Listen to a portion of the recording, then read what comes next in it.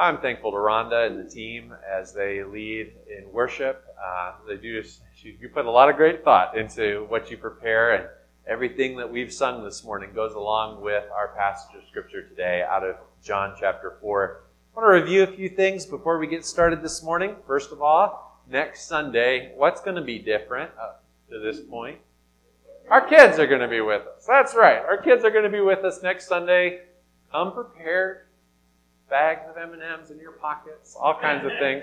Welcome them, and it'll be a good time for us to worship together. At this point, what will happen in the service is when I begin, I'll ask Danita and her helpers to go gather at the back door.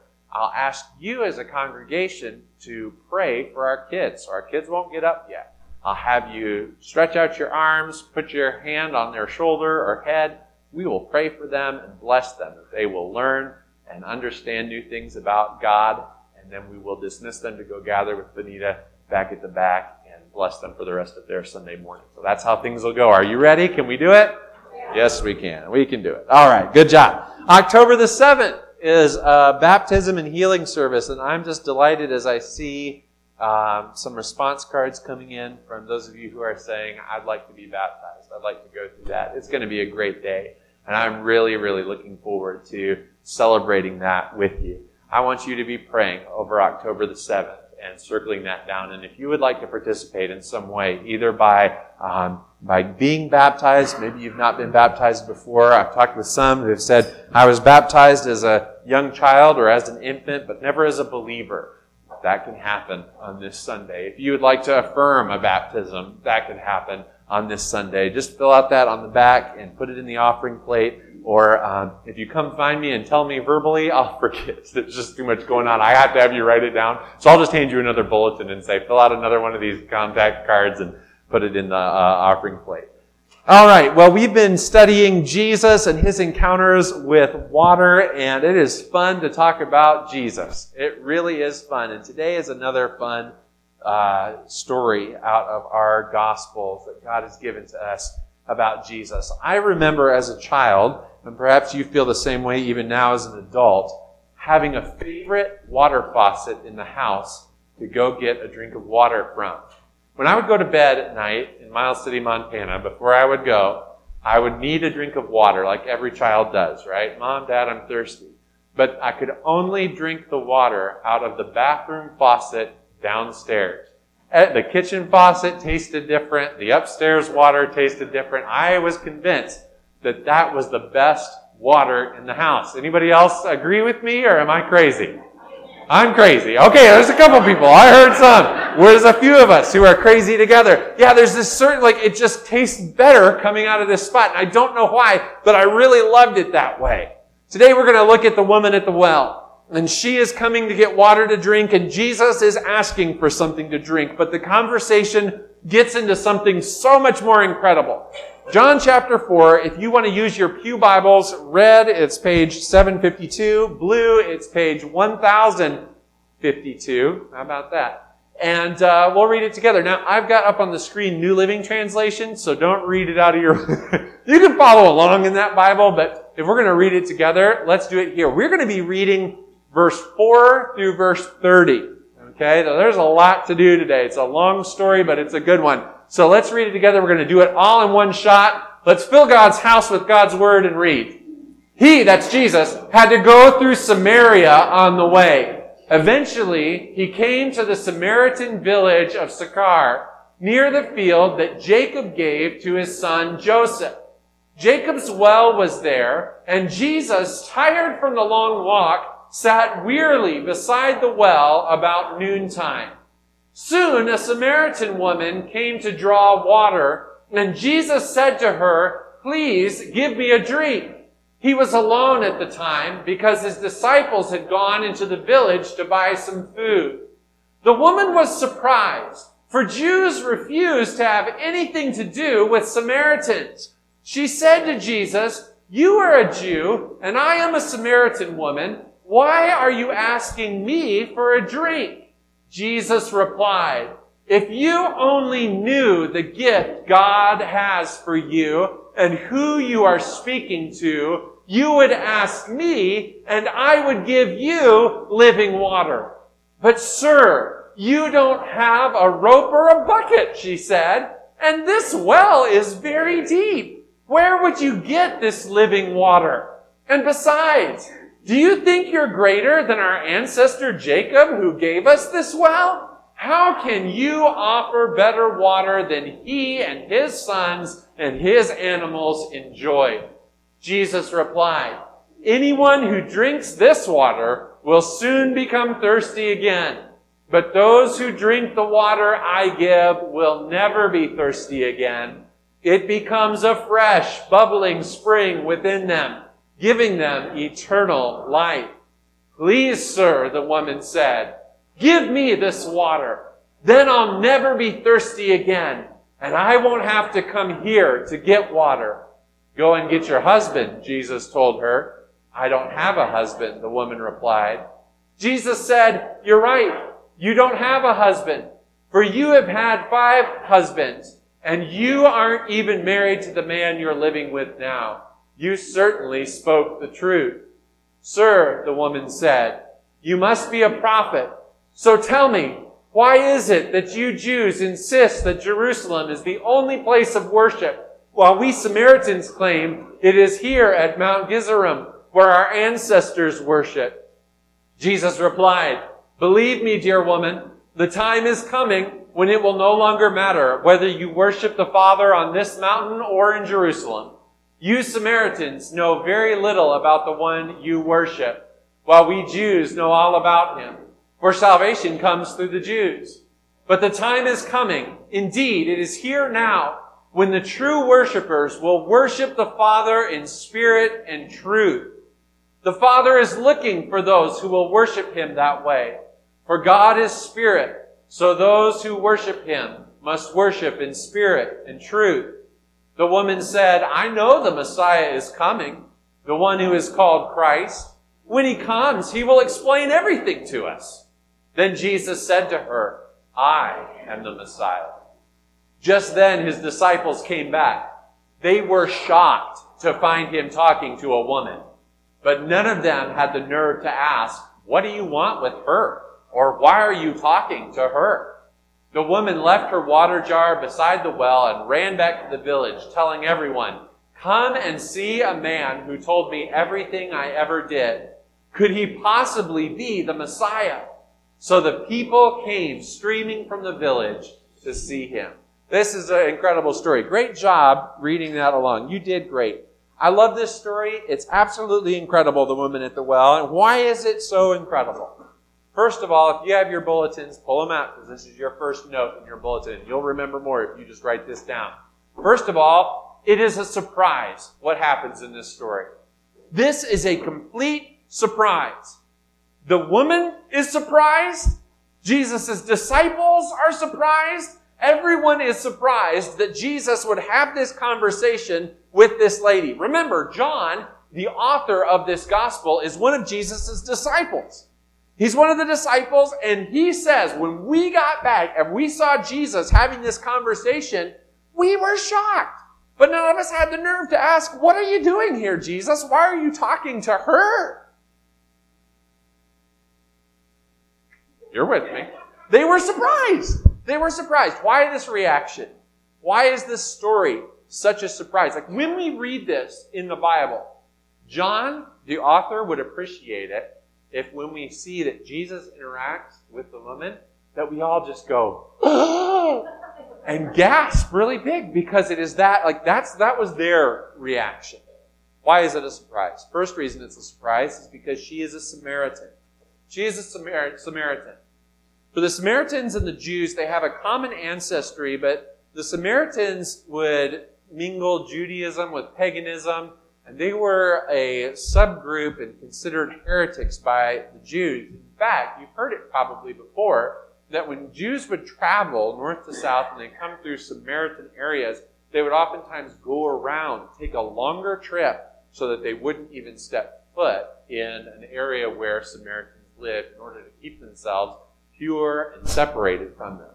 Jesus decided to go into where they were, and they were considered heretics. And so talking to any Samaritan would have been a surprise that Jesus, a Jew, would do this thing.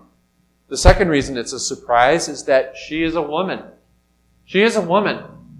So not only is he talking to a Samaritan, but he is talking to a Samaritan woman. And if you were going to be teaching something of great truth in the day, it was just culturally strange that you would be interacting in this way with a woman. We've talked about this before, and we'll get to it again. I won't ruin the surprise. Number 3. The third reason it's a surprise is that she is there all alone in the middle of the day. That's a surprise. Let me break that down for you. We read this detail, and it doesn't normally strike us as unusual at all. But the people back then did not go to the well at noon in the heat of the day. Why would you do that? You'd get up early, and you'd go together in the morning when it was still cool, or late in the day when the temperature was going down, and you would carry that water and get it for cooking and washing. It's not a fun job. If you've ever had to carry lots of water, like we use like distilled water in our coffee maker so that the lime here doesn't destroy it, you know? And sometimes I've got like 6 gallons of water, 3 in each hand. It is not easy to carry a lot of water, much less in a big cistern like she would have been carrying at the time. And so you wouldn't want to go when the sun is out full force, when it's really warm and around you. Why would you choose the middle of the day to be the time that you would go? And this was also a social time for people culturally. You gather around the well, you talk as your cisterns were being filled, you'd enjoy one another's company, but this woman is here in the middle of the day and she's all alone. Why? I believe it's because she is an outcast in her own society. So now let's break this down, okay? She is an outcast to Jews. Gender speaking, she is an outcast in society. And inside her own community of her own people, she has no one. This woman is all alone. This is why it's a surprise that Jesus would be speaking with her. Every bearer, morality, society, culture, religion, she is on the outside of every group of people. She can identify with nobody. And Jesus comes into the story and he blows through every one of those barriers and says, hey, let's get to know each other. Jesus does this over and over again in Scripture. On resurrection morning, he does it there. To an outsider, to a woman. Again, why would that happen in that way? And Jesus is here with her. And she is like, it's incredible. The reason he does this is that Jesus has a gift that is for every person.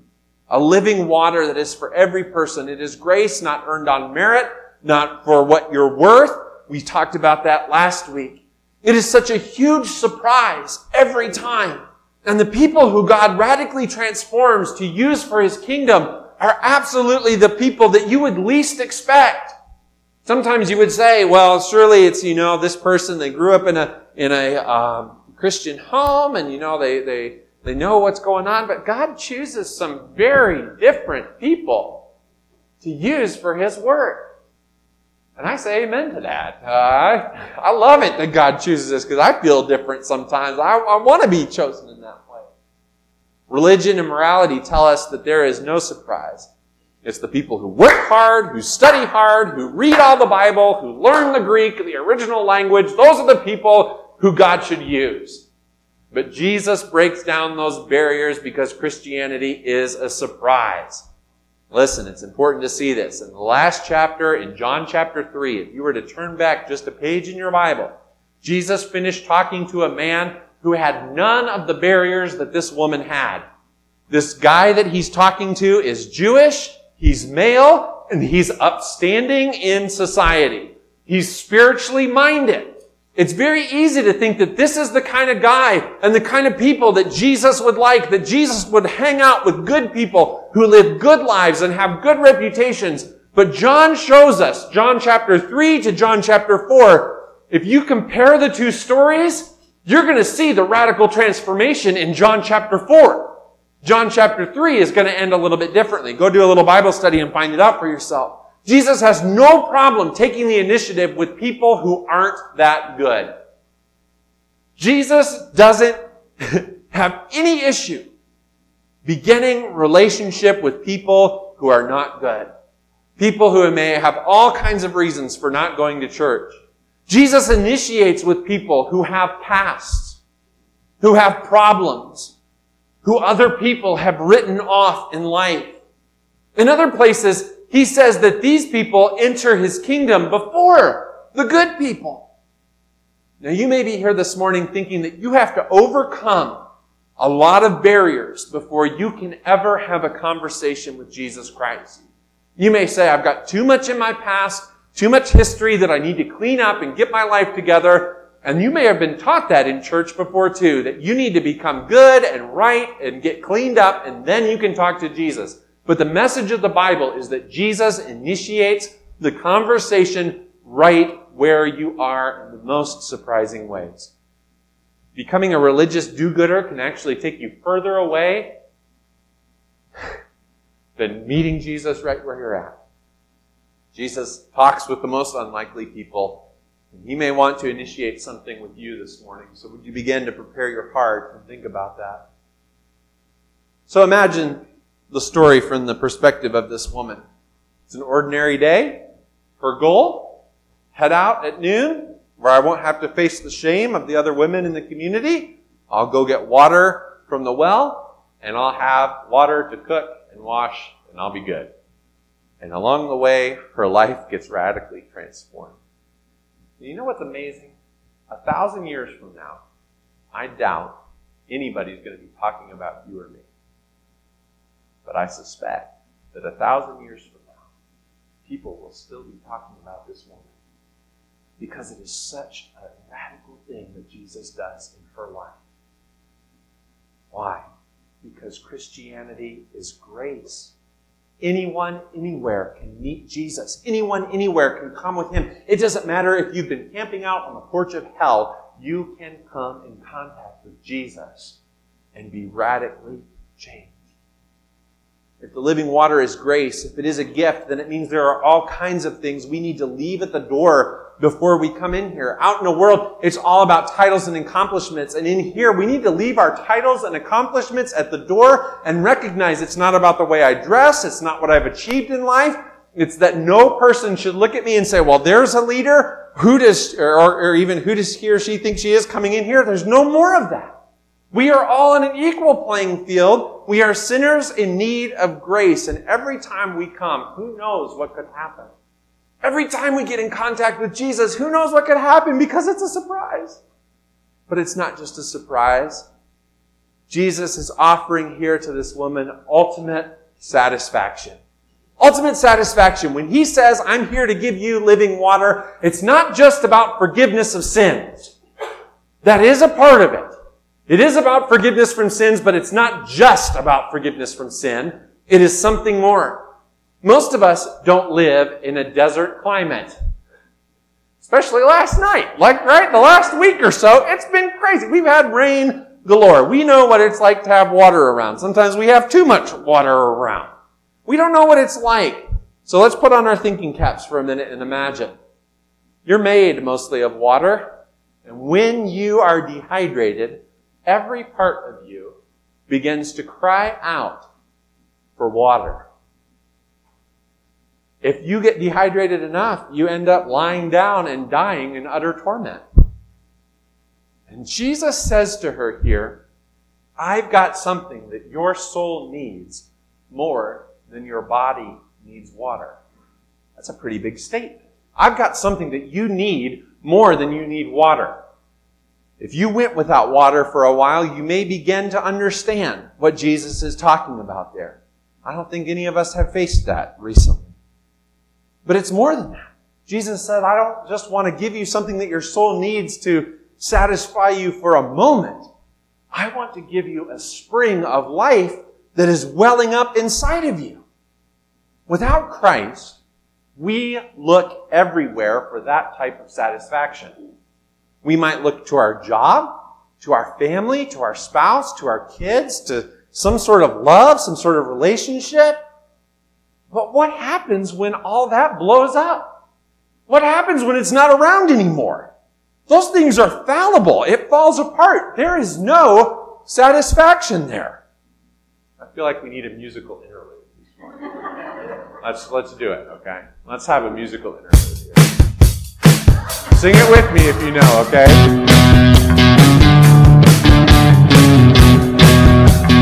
Alright, you know the song? Who knows it? Okay, here we go. What ultimately will bring my soul satisfaction? If you were to travel to London and go down Fulham Road, there's an ancient fountain. That's not super ancient, but it's been around for hundreds of years.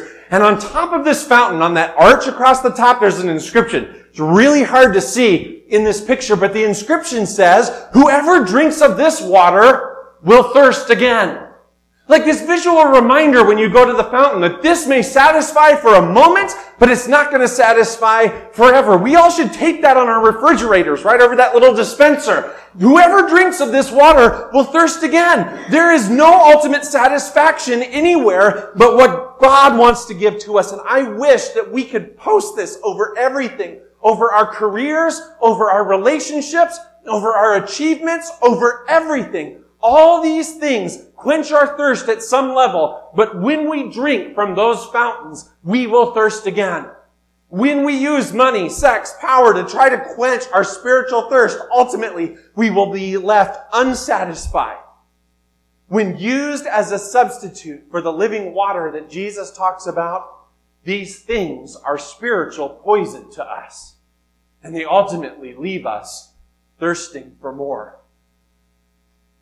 You may be offended by this next picture. I know I kind of am. So hold back.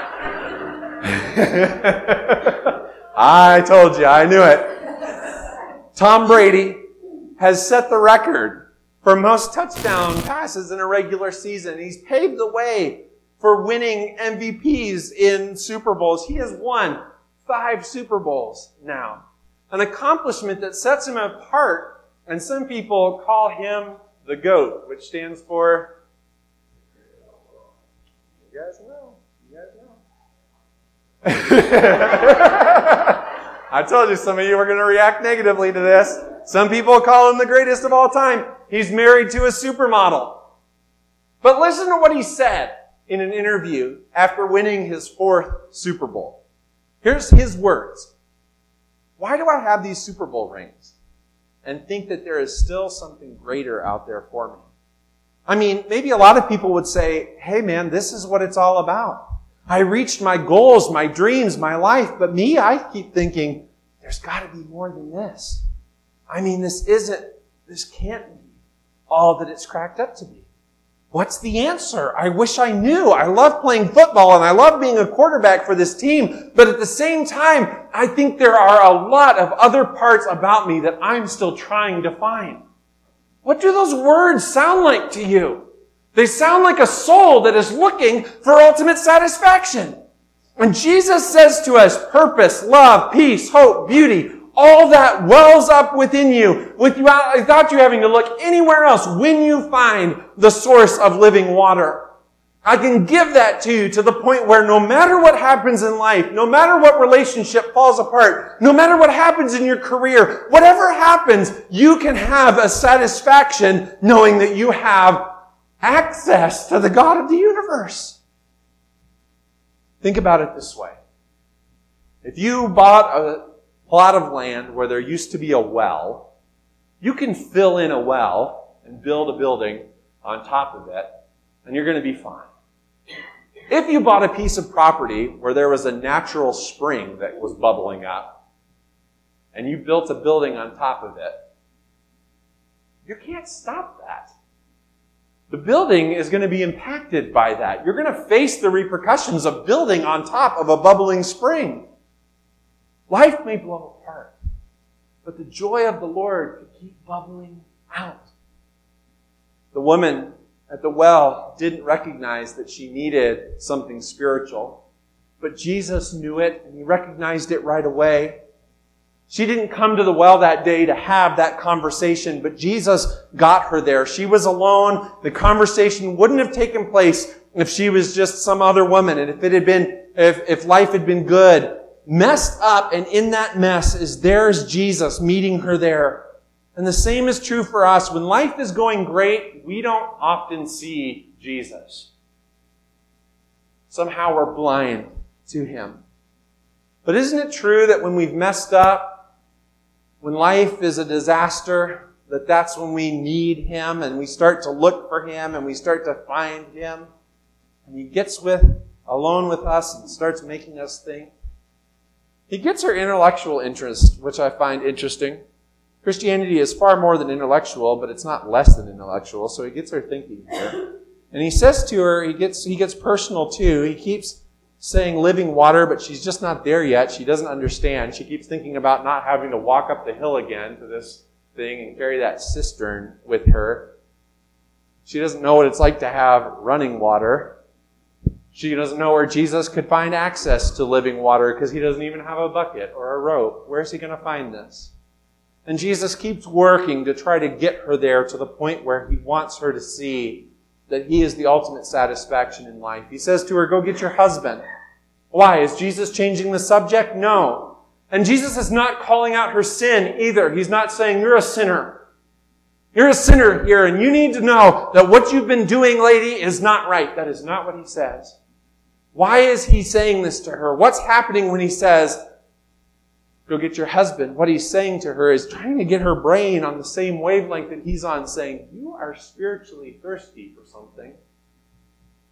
Go get your husband. Well, I don't have a husband. You're right, you've had 5, and the man you're living with now isn't your husband either. You are looking for satisfaction in life, but you are not finding it. You are looking to fill that God-shaped hole that's inside of your life with everything else that you can find to pack in there. But you're finding it in the wrong places. And you're finding over and over again that this is unsatisfactory. So those places that you're drinking deep, transfer those to me. Your job, if that's where you're finding satisfaction and trying to find it and it's just up and down all the time, transfer it to Jesus. Your acceptance, your appearance, your political causes, you're never going to find living water until you find your idol and you take it to the Lord and you say, this is not where I found satisfaction. There's been a hole in the bucket of my soul. I need you to come fill me with something. What are the broken cisterns that you need to take to Jesus and instead find the spring of water flowing up in you? How is this for everyone? Jesus points to it. She tries to change the subject with him along the way. He's trying to get her there spiritually, and she tries to divert. She says, I see you're a prophet. Let's talk about temples. We worship here. You all worship there. And Jesus doesn't say that the Samaritan or Jewish temple is the right one. He doesn't say that God is a spirit so that you can worship him anywhere. What's he doing here? He says to her, the time is coming. Indeed, it is now here. In the English Standard Version, a more literal translation, the words say, believe me, the hour is coming. We talked about this a few weeks ago in the water to wine sermon. Why does Jesus say the hour is coming? And he does it over and over again in Scripture. What is Jesus thinking about when he says in Scripture, the hour is coming? He's thinking about his death on the cross. He's saying, you do need a temple, but it's not on your mountain and it's not in Jerusalem. I'm the temple. You do need a sacrifice, but it's not one you offer there on your mountain or one that we offer there on that mountain. I am the sacrifice. When Jesus says the hour is coming, he's foreshadowing what's about to happen. Jesus comes to this woman and he asks her for a drink. He says, I thirst, but that's not the last time he's ever going to say that. Where does it happen again? On the cross. Jesus' ultimate thirst. He has physical dehydration from the unrelenting abuse of the men upon him. Spiritual dehydration from the undiluted wrath of God being poured out on his life. And there's prophecy about Jesus that talks about this in Nahum chapter 1 verse 6. Who can stand before God's indignation? Who can endure the heat of his anger? His wrath is poured out like a fire, and the rocks are broken asunder by him. And Jesus hung on the cross and took that wrath. On the cross, Jesus quotes Psalm 22. My God, why have you forsaken me? He says. I am poured out like water, and my bones are out of joints, is what the rest of the psalm says. My heart has turned to wax and is melted away within me. My strength is dried up like a potsherd, and my tongue sticks to the roof of my mouth. You lay me in the dust of the earth. Jesus died of that thirst so that you and I could have a spring of living water flowing up inside of us. He was laid in the dust of the earth so that your thirst could be satisfied. Jesus is the only God who will satisfy you when you find Him. And this woman's life is changed. She runs back to her village, runs back to her community, and she says, come see a man who told me everything that I ever did. Where is the shame she had? Just a moment ago, she was going by herself in the middle of the day to the well to get the water, and now she's running back, grabbing every person she can find, and saying, come see this man. Is he the Messiah? She's happy. She's rejoicing. She goes to the people she's been avoiding, and she does it of her own volition. No command from Jesus that says, thou shalt now go tell the people about what thou hast seen here today. Her life is changed. This big mess is changed, transformed, and made new, and it is given to anyone and everyone. If we ask the Lord for that spring of living water to satisfy our soul. Can I throw a curveball, Rhonda? Can we satisfy it again instead of the last song? Yeah. We're going to pray 2 prayers today. Some of you, this is probably going to be your prayer. Some of you are going to say, I need the living water. I've been looking for it. I've been trying to find it elsewhere. I've been trying to find my satisfaction in my job, in my relationships, in anything and everything but Jesus, and you need to go to Jesus today and say, give me that cup of living water. Others of you, you know about Jesus, but where's that spring of living water bubbling up inside of you and overflowing and sprinkling out on other people that you interact with through the day? You know Jesus here, but do you have that spring of living water in your soul? Would you bow your heads and let's pray? Jesus, there are some of us in this room today who need to say, give me the living water. I've tried to find satisfaction in so many different things in life, but ultimately I've been left thirsty and unsatisfied.